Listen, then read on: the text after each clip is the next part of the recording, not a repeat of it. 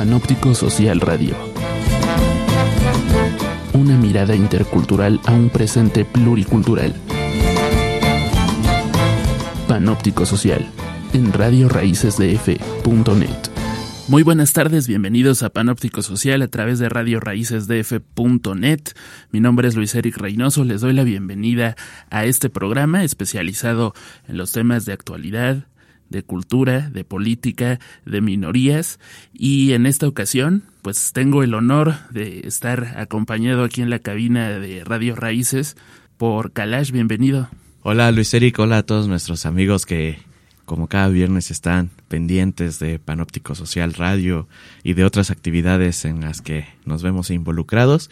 Muchas gracias Luis Eric por invitarme a este programa de Panóptico Social. No, al contrario, y también la invitación es al auditorio a que nos sigan en nuestras redes sociales, en Facebook, Twitter y en Instagram, estamos como Panóptico Social, y este programa también está disponible en iTunes o en TuneIn para que se suscriban por si no lo pueden escuchar en vivo, como estamos transmitiendo ahorita. Bueno, lo pueden escuchar grabado, es muy importante para nosotros que si les gusta el programa, pues se suscriban, que nos manden algún comentario. Y nuestra página de internet es panopticosocial.com. Ahí encuentran todos los programas y las demás actividades que realizamos al mismo tiempo en las redes sociales. El día de hoy, antes de comenzar, los queremos invitar a que se comuniquen con nosotros a través de las redes sociales, a través de Twitter, es @panopticosocial, porque tenemos libros para regalar. Tenemos 2 ejemplares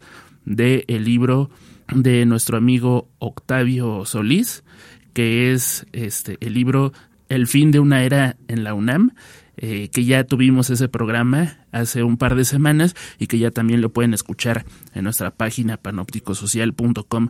Entonces, Kalash, ¿cuál va a ser la dinámica para que se lleven esos 2 libros que tenemos? Un libro que sea para el podcast, un libro para los que están en vivo. O sea, que vaya repartido y que se comuniquen con nosotros. Sí, pues tan sencillo como publicar en nuestras redes sociales que escucharon el programa, que lo han compartido, por supuesto, y pues que tienen interés en esta obra de nuestro amigo, colega Octavio. Sí, que es una obra fundamental para comprender pues la historia y la actualidad de nuestra máxima casa de estudios. Y bueno, el día de hoy no podíamos dejar pasar un tema que es muy importante.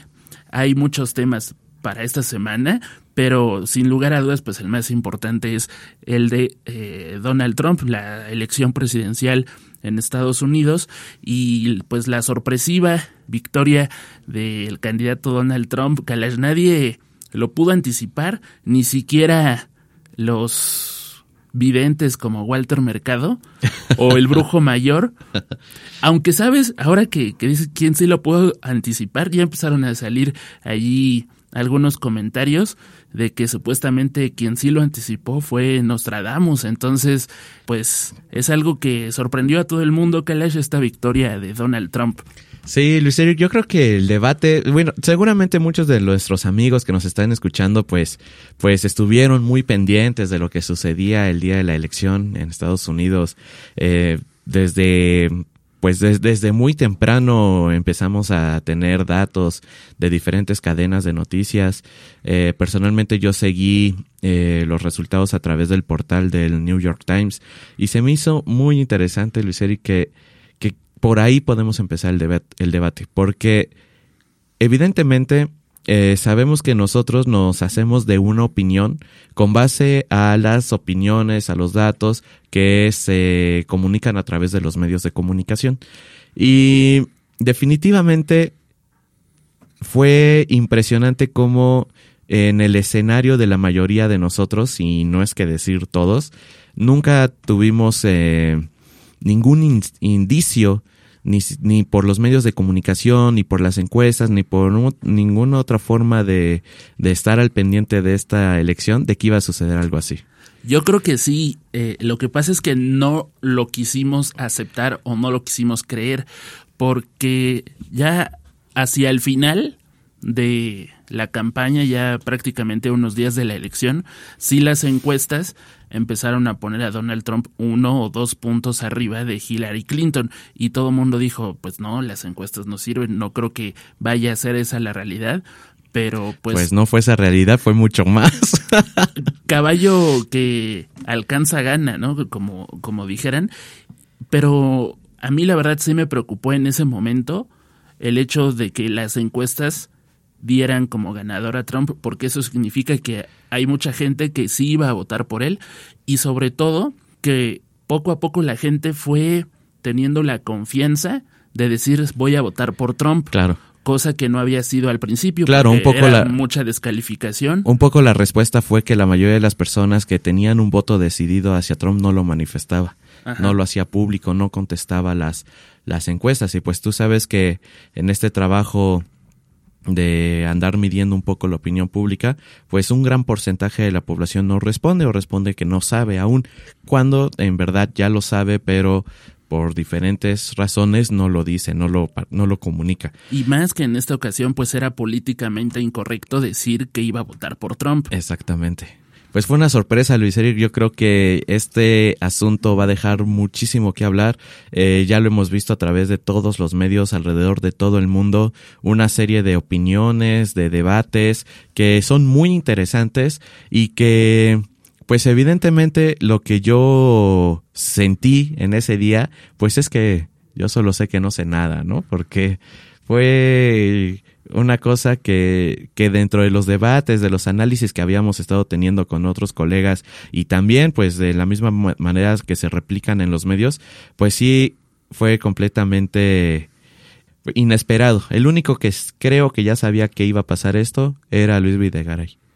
Bueno, sí, puede ser, creo que sí, era el único, y pues fue un visionario totalmente. Definitivamente. Pero bueno, hablando rápidamente del papel de las encuestas, muchos ya empezaron a decir que las encuestas pues han sido ya rebasadas, que las encuestas ya no nos ayudan a poder determinar el ganador de una elección, y a mí me parece que sí, porque las encuestas, si uno lo ve en retrospectiva, parecen que sí estaban siendo acertadas, con eso que te digo que hacia el final presentaban a Donald Trump como favorito en las preferencias electorales.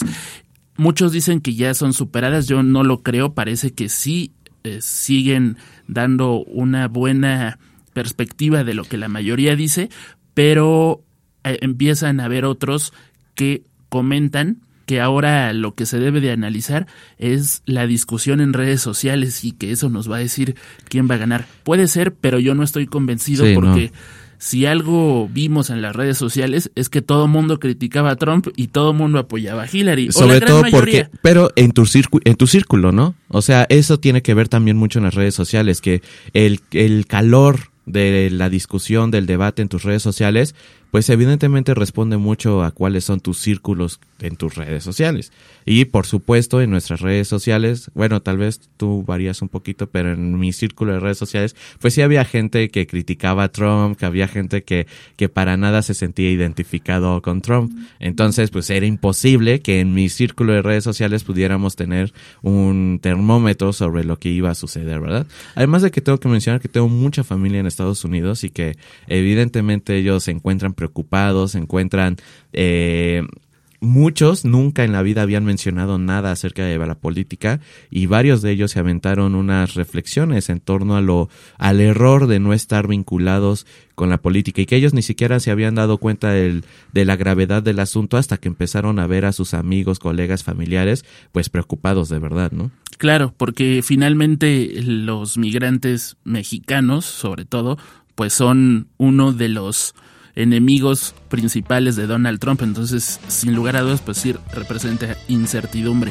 Vamos a hacer un corte, Kalash, y ahorita regresamos a comentar algunos puntos clave que consideramos tuvieron estas elecciones y luego pues queremos hacer análisis de algunos posibles escenarios que pueden darse en México ante el triunfo de Donald Trump. Vamos a un corte y regresamos en un momento. Están escuchando Panóptico Social en Radio RaícesDF.net.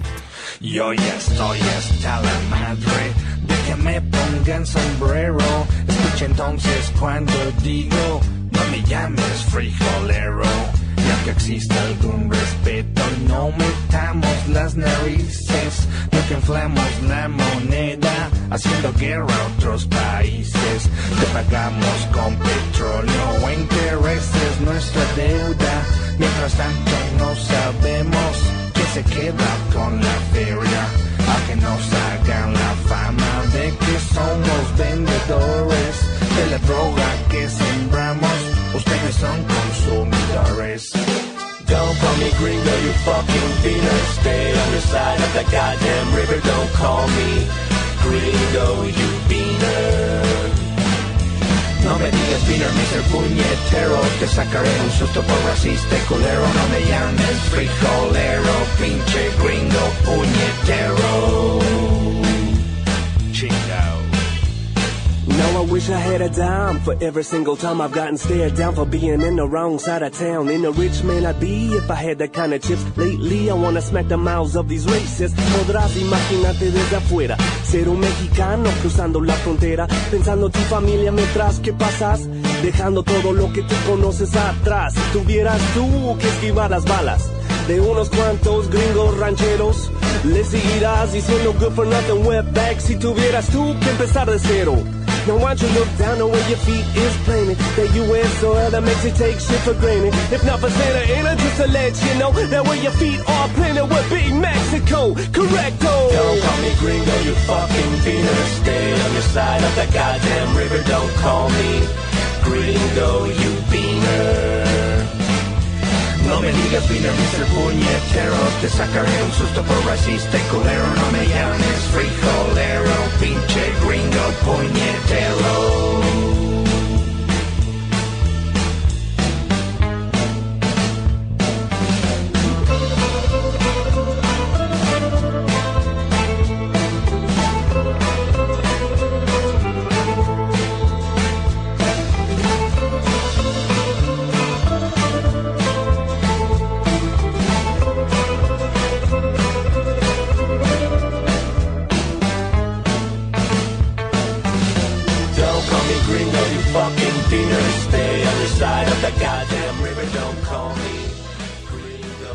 Estamos de regreso en Panóptico Social a través de Radio Raícesdf.net. Mi nombre es Luis Eric Reynoso, transmitiendo completamente en vivo desde Cederec, y está conmigo aquí Kalash.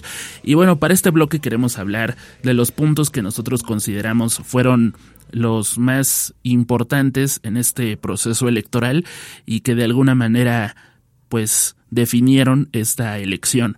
Ya hablábamos del papel de los medios, Kalash nos comentó al respecto, y yo quiero ser específico en el papel de un periodista, que es Jorge Ramos, que durante la elección pues fue muy crítico, tomó postura, prácticamente desacreditaba a Donald Trump y fue protagonista de varios escándalos, entre ellos el haber sido corrido de una conferencia de prensa por Donald Trump por su manera en la cual estaba cuestionando al candidato en ese momento. Leí una crítica en Facebook por parte de alguna periodista donde responsabiliza el papel que tuvo Jorge Ramos y de la cadena Univisión de la victoria de Donald Trump.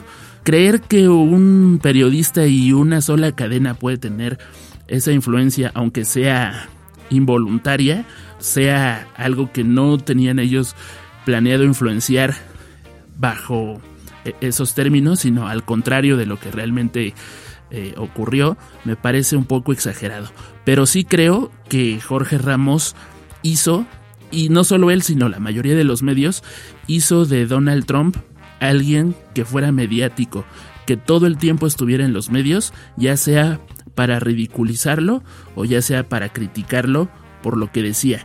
Pero ¿qué sucede al día de hoy, en la actualidad? Lo que llama la atención es lo disruptivo, lo nuevo, lo escandaloso, lo morboso. Y Donald Trump eso daba.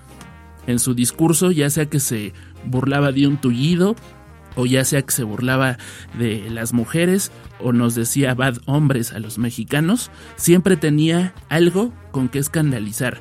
Y eso lo fue teniendo todo el tiempo en los medios de comunicación, lo cual sí es responsabilidad de los medios el saber hasta qué punto pues el discurso que estaba dando en cada una de sus intervenciones o apariciones públicas realmente reflejaba algo de lo que es su postura política o de su propuesta, o era simplemente el hecho de querer estar presente en los medios, lo cual pues le resultó y finalmente convenció a muchas personas que no se atrevían a decir lo que Donald Trump dice, porque es importante. Eso a lo mejor lo dices en corto con alguien de confianza o lo dices en familia, pero el aceptarlo públicamente casi no se hace, y que Trump estuviera allí reivindicando lo que muchas personas creían en secreto, pues ha hecho que al final votaran por él. Yo no creo eso para nada, se me hace muy exagerado. Además también se me hace darle mucho poder a Ramos, ¿no? Estoy completamente consciente de que es la figura mediática más importante de habla hispana en Estados Unidos, definitivo. Pero tampoco podemos asumir que le salió el tiro por la culata, ¿no? Definitivamente creo que Ramos asumió postura porque está en su derecho. La cadena de televisión Univisión pues también asumió cierta postura, como muchos medios en los medios de comunicación en Estados Unidos toman postura. Todos, CNN, New York Times, Herald, cualquiera que tú quieras que hayas escuchado, incluso hasta el diario El Planeta, toman postura. Y todos sabemos que allá los medios de comunicación también son un actor fundamental en las elecciones. Yo creo que Univisión y Jorge Ramos hacían lo que tenían que hacer, defender a su público objetivo, porque Univisión pues es uno de los canales, ¿no? de latinos, ¿no? De latinos, y pues ellos hacían el contenido y daban sus opiniones de acuerdo a la lógica que para ellos les parecía mejor en defensa de su audiencia, por así decirlo. Pero una cosa es tener una postura en la elección y otra distinta es el hecho de que criticaban a Donald Trump más tiempo de lo que apoyaban a Hillary Clinton. Esa puede ser la crítica. Claro, ahorita vamos a ir a ese punto, que tal vez esa pueda ser la crítica. Pero los medios creo que cumplieron con el rol que tenían que hacer. Tomaron decisiones y evidentemente van a sufrir las consecuencias, sea en pro o en contra. Van a sufrir las consecuencias de lo que está pasando, ¿verdad? Ahí con un marco de impuestos, no sé, habrá cosas que van a repercutir sin duda alguna. Pero en el caso de Ramos, pues yo creo que la figura de Ramos quedó muy fortalecida como un defensor de latinos en Estados Unidos. Y me parece pues que va a seguir cumpliendo un rol bastante importante, Luis Eric, respecto a ese punto. Y a lo que mencionas sobre se enfocaron mucho al ataque a Donald Trump y poco a la defensa de Hillary, pues creo que esa es la respuesta del por qué Donald Trump ganó. Yo realmente creo que hubo un voto de castigo en contra de los Clinton, ¿no? Un voto de castigo que rebasa más allá de la figura de Trump. No podemos decir, no, pues Trump ganó y qué chingón, ¿no? Realmente creo que el voto de castigo hacia los Clinton fue lo que marcó esta elección. Muchos conocemos la mano que Clinton tiene en Medio Oriente, la mano que tiene Clinton y la responsabilidad que tiene Clinton en la guerra en Medio Oriente. Fue vicepresidenta y prácticamente su rol era ese, ¿no? El de coordinar las campañas de guerra en diferentes países que hoy pues están sumidos en la violencia. Mucho de la crisis migratoria que se vive en Europa tiene que ver justamente con estos enfrentamientos en la línea de Gaza, etcétera, etcétera. Es una larga historia bélica que tiene Estados Unidos en Medio Oriente y mucho tiene que ver, mucho lo que hizo Hillary Clinton y Bill Clinton, por supuesto, cuando le tocó ser presidente, y creo que fue un voto de castigo hacia eso. Y también fue un voto de castigo hacia los demócratas por no respetar una real democracia dentro de su propio partido, ya que la candidatura de Clinton se sintió bastante forzada. Muchas de las personas con las que yo he platicado, ellos y también mucho de lo que he leído, ellos argumentan que Bernie Sanders era una mejor opción, que iba más en la línea progresista de lo que Obama estuvo haciendo, y Clinton venía a romper eso para regresar a un partido demócrata completamente autoritario, un partido demócrata que no tenía una línea progresista, y Bernie Sanders sí representaba eso. Sin embargo, el poder político de los Clinton y de toda esta ala de los demócratas tenían un proyecto evidentemente que iba en contra de los proyectos que traía Obama. Pero entonces, ¿tú crees que la victoria de Trump fue porque Hillary dejó de hacer o porque Trump hizo? Sí fue por lo que Trump hizo, pero también fue no por lo que Hillary dejó de hacer, sino lo que hicieron, que desvirtuaron la validez de los precandidatos de los demócratas. Creo que Bernie Sanders por mucho era la mejor opción para mí y para muchos de los con los que he platicado, y probablemente el resultado de la elección hubiera sido otro si Hillary si no hubiera forzado tanto el proceso interno del Partido Demócrata. Bien, pues yo creo que con esto vemos que Hillary en realidad era una mala candidata, y eso se vio reflejado en los debates. Yo vi los debates y Hillary se dedicaba a decir: no es cierto, yo no voy a hacer lo que dice que él va a hacer, pero en realidad prácticamente nunca dio una propuesta, y Trump daba propuestas, casi siempre las mismas, y no decía muy bien cómo, pero se veía como con mayor iniciativa en los debates, aun y cuando la mayoría decía que Hillary había ganado, pero decían que había ganado porque no había dicho ninguna cosa escandalosa, como sí lo hacía Trump.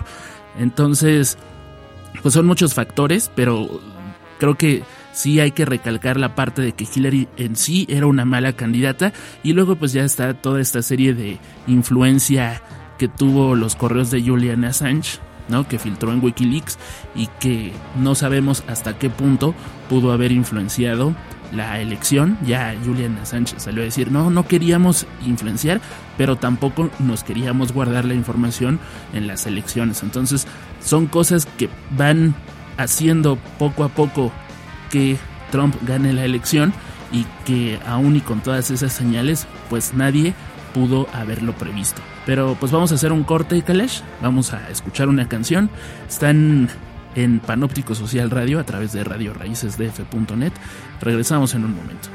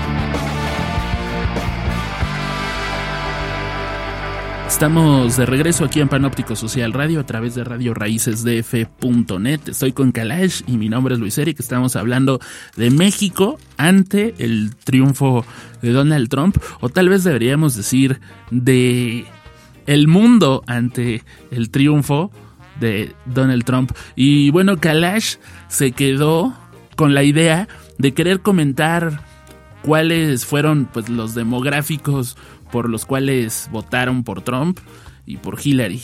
Sí, Luis Eric, a mí me pareció muy interesante también entre estas estadísticas que empezaron a salir, obviamente después de los resultados de las elecciones, pero hubo un gráfico sobre todo que llamó mucho mi atención y te lo comparto. En este gráfico decía más o menos por sector poblacional cómo fue el voto, y me llamó mucho la atención que la población afrodescendiente en un 90% o más votó en contra de Trump. Mientras que en cuanto a los latinos, llamó mucho la atención que un 70% votó en contra de Trump, pero un 30% votó por Trump. Eso es un dato bastante interesante, sobre todo si tomamos en cuenta, Luis Eric, que una de las grandes banderas y del discurso dentro de Trump, pues era esta reforma migratoria muy hostil contra los latinos y sobre todo contra los migrantes, ¿no? Me parece que llama mucho la atención este dato. También es muy difícil, ¿no, Luis Eric?, saber realmente cuál fue el comportamiento por sector poblacional, porque sabemos que el voto es libre y secreto. Sin embargo, pues estas estadísticas no son inventadas y no se las sacaron de la manga, tienen algunas metodologías que podrían decirnos que mucho del porcentaje pues puede ser probable que así haya sido, ¿verdad?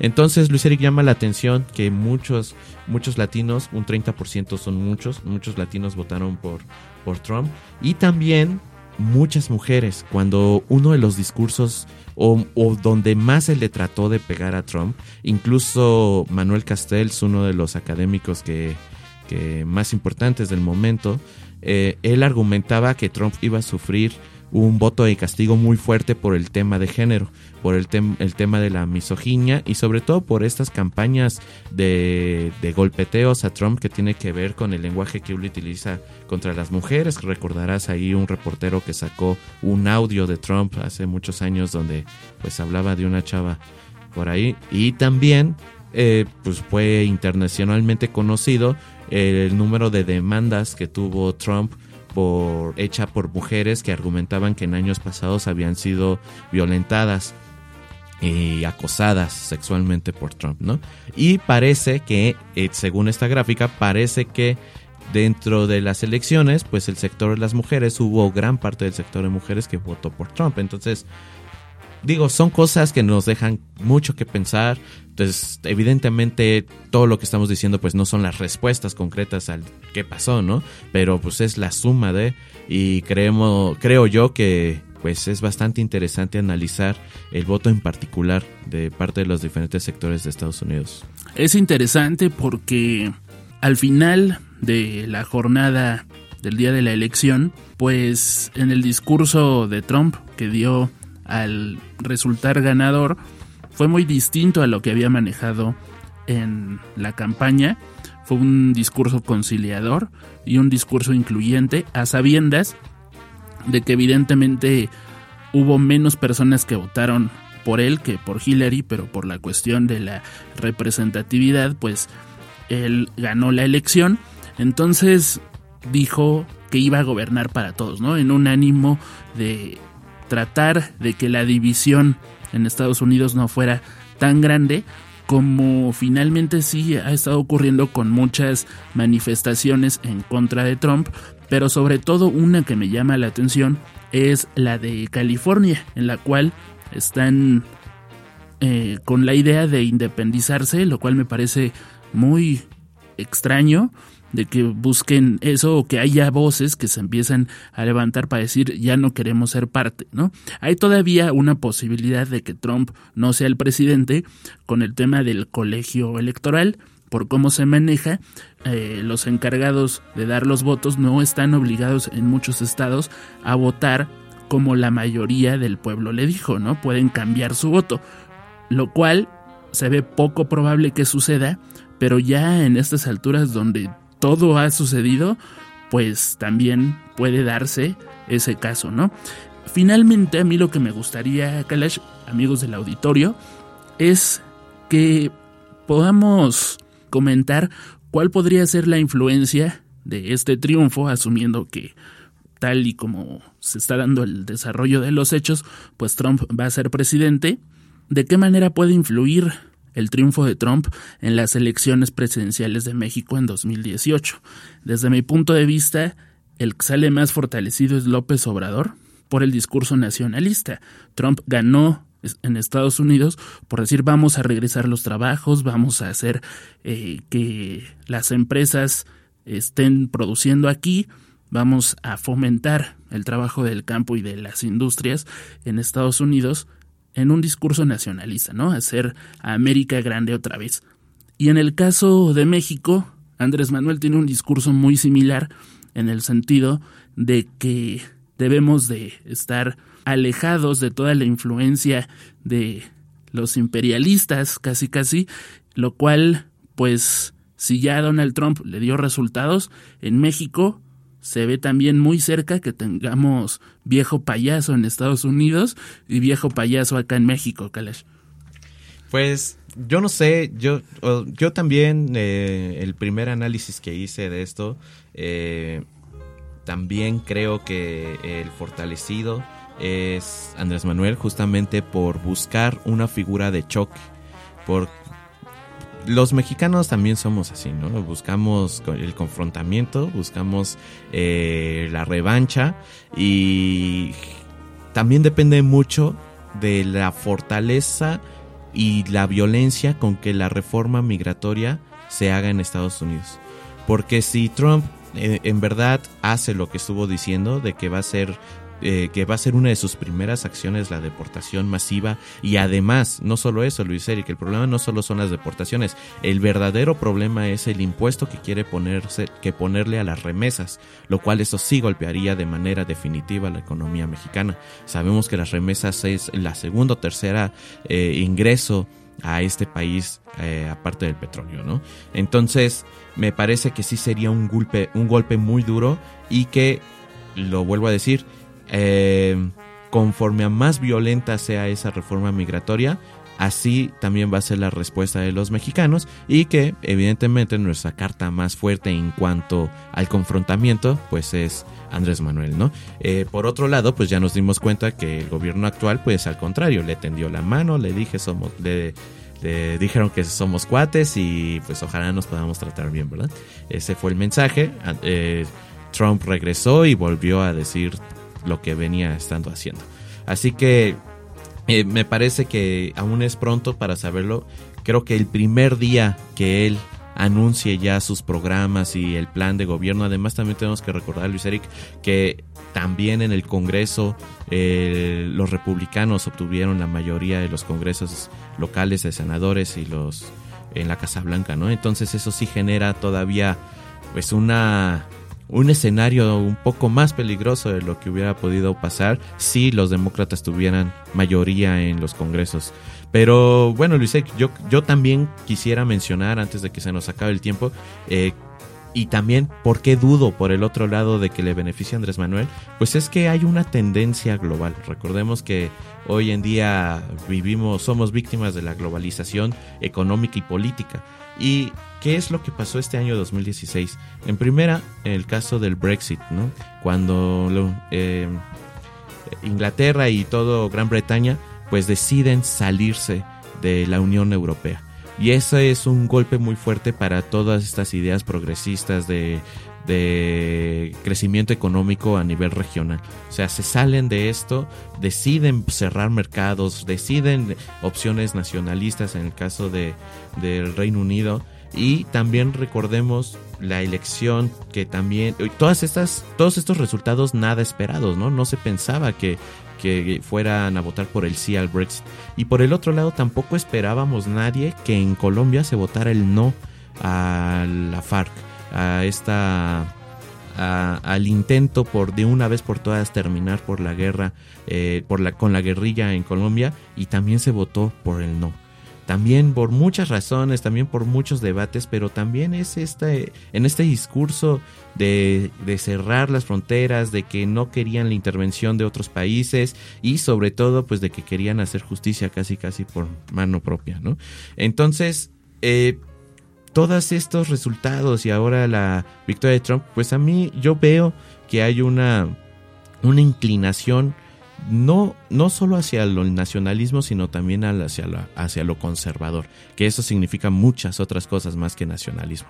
También tiene mucho que ver con el comportamiento de los mercados, tiene mucho que ver también con, sobre todo, y lo que a mí me preocupa personalmente, es que dentro de este discurso también entran los límites a los derechos humanos progresistas, de segundo nivel, como se le llama, ¿no? El primer nivel pues son todos los que tengan que ver con tu vida, pero el segundo nivel pues son todos los que tengan que ver con la diversidad.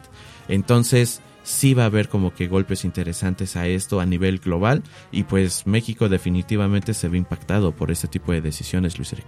Uno de los factores que más le va a pegar a México es el tema económico, ¿no? México depende mucho de la economía de Estados Unidos al ser su principal aliado comercial y Trump tiene entre sus propuestas de campaña renegociar el Tratado de Libre Comercio, ¿no? Que ya por ahí vi que Canadá dijo que sí están dispuestos a renegociar y bueno, México no se ha pronunciado en algún sentido, pero evidentemente si dos quieren renegociar, pues va a ser difícil que uno haga que no se renegocie este tratado. Pero lo importante a mí creo que puede ser el tema de la legalización de la marihuana, de lo cual desde mi punto de vista una de las pocas opciones que tiene México para responder hacia un bloqueo comercial es el tema de la legalización de la marihuana, porque ¿cómo le va a hacer Estados Unidos y México, sobre todo México, cuando en California es legal consumir marihuana y en Baja California no? En la frontera, a unos cuantos pasos, es legal y a otros es ilegal. Entonces, el grado de violencia que puede ocurrir, sin lugar a dudas, puede ser devastador para México y que en México digan, pues vamos a legalizarlo y nos vamos a convertir en los exportadores legales. Pues eso puede ayudar a paliar toda la carga económica que se puede dar con algunas de las acciones que Trump está proponiendo. Pero ¿qué sucede? Que es difícil que en México de repente los legisladores digan, vamos a legalizar la marihuana. También no será de un día para otro. El debate lleva en las cámaras ya varios años, incluso ya 2 o 3 legislaturas. Pero hay una urgencia económica en este caso. Sí, pero no sería de un día para otro, pues, lo entendamos así. Pero yo creo, Luis Eric, más allá de ver, o sea, sí de la renovación o renegociación del TLC, creo que, incluso fue uno de mis primeros mensajes que hice en redes sociales a las 8 de la noche cuando se veía el cuando apocalipsis ya se nos venía venir. la noche, ¿no? Cuando ya estaba por consumarse todo esto. Cuando ya había valido gorro todo. Sí, cuando de manera incluso sorpresiva, creo que el primer punto de inflexión de esta elección fue Florida. Cuando Florida empieza a repuntar a Trump, pues ahí fue cuando el mundo se empezó a caer.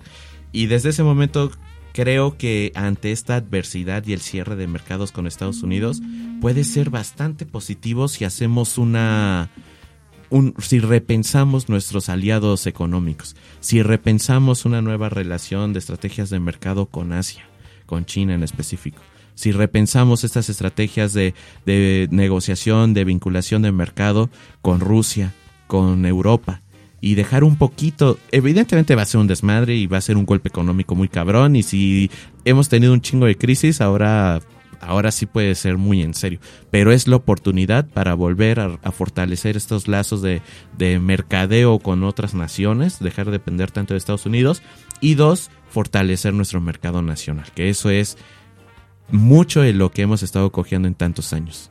Muy bien, pues son cosas que van a venir y que poco a poco iremos viendo la gravedad de ellas, porque son cosas que nunca han sucedido. Grabar las remesas son cosas que pues solamente están en la teoría y que nadie sabe cómo va a funcionar en la realidad, pero sin lugar a dudas esto nos deja a los mexicanos con una gran desilusión, ¿no? Hay una desolación, un futuro desolador en la mayoría de los mexicanos. Se puede apreciar cómo la mayoría se siente derrotado, ¿no?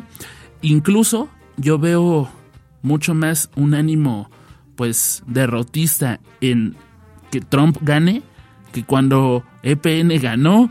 O sea, cuando EPN ganó a todo el mundo le valió gorro, a algunos sí nos rasgamos las vestiduras, pero pues no fue tanto el golpe como en el caso de Donald Trump. Sí creo que puede ser también, como muchos dicen, yo creo que esto es algo sobado, pero muchos dicen que es la oportunidad justo de generar esos cambios que nunca hemos dado, de dar el paso, sí, de nos que sacan es de un nuestra momento zona de oportunidad y demás. Pero bueno, es una forma de verlo, pero pues sin lugar a dudas va a ser complicado, Kalash.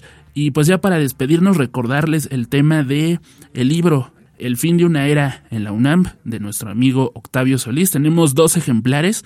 Ustedes pueden hacernos llegar su comentario a través de redes sociales y bueno, ya les estaremos respondiendo para que puedan pasar por su libro aquí a CEDEREC. Pues sí, Luis Eric, estoy muy contento de que me hayas invitado el día de hoy a platicar contigo sobre nuestra opinión, nuestras impresiones sobre y yo de que hayas venido, Kalash. Sí, sobre este fenómeno que sin duda impacta a todo el mundo. Ahorita hablamos pues lo poco que nos da esta hora, pero pues hay consecuencias también muy importantes y tal vez peores con la comunidad musulmana. Creo que ellos son los más afectados de toda esta situación, pero bueno, habrá otro momento. Tenemos todavía 3 años que estará Trump para platicar de todo esto. Y muy interesante nada más cerrar, Luis Eric, que el proyecto de egresos de la Federación 2017 se aprobó en México hoy en la madrugada y no hubo ningún tipo de reserva pensando en un escenario catastrófico económico. Entonces eso me da a pensar que pues los diputados ya saben muy bien que no pasa nada o ya platicaron con Trump o no sé qué onda, pero no hubo ningún tipo de reserva pensando en un escenario catastrófico económico. No, pero esos mismos diputados y senadores van a ser los que el próximo año, por ahí de septiembre, cuando vean que el presupuesto no alcanza, van a criticar a Peña Nieto diciendo que este gobierno no sirve para nada. Que no es que yo diga que sí sirve, pero también su responsabilidad es en el presupuesto y no están siendo precavidos con lo que puede suceder en el caso de la economía mexicana. Porque por el contrario, la propuesta que envió la Secretaría de Hacienda en el presupuesto de ingresos, no el de egresos, el de ingresos, la Cámara de Diputados dijo, no, sí vamos a recibir un poquito más, y subió las cuentas, le salían más lana. Hicieron la matemagia allí y con dinero que no existe. Redondearon. Ajá. Y salió más dinero del que el Ejecutivo había enviado. Entonces todavía peor, si estamos, como tú dices, en septiembre y ya no hay con queso, pues todavía peor cae la responsabilidad en el Congreso. Lamentablemente la mayoría de nosotros pues hacemos culpas absolutas sobre una persona, ¿no? Cuando realmente esta responsabilidad empieza desde hoy y pues ojalá este presupuesto de egresos que aprobaron pues a ver qué tanto cuadra. Que Dios nos agarre confesados, ¿no, Kalash? Así es, claro. Pues bueno, pues te agradezco mucho también a todos ustedes por escucharnos. Los invitamos a que se suscriban en nuestro podcast en iTunes y a que visiten nuestra página panopticosocial.com. A nombre de todo el equipo de Panóptico Social, de Jacobo Orozco en los controles, me despido y los invito a que sigan en sintonía de Radio Raíces DF.net. Muchas gracias, hasta la próxima. Escucha Panóptico Social Radio cada viernes a partir de las 6 de la tarde por Radio Raíces DF.net.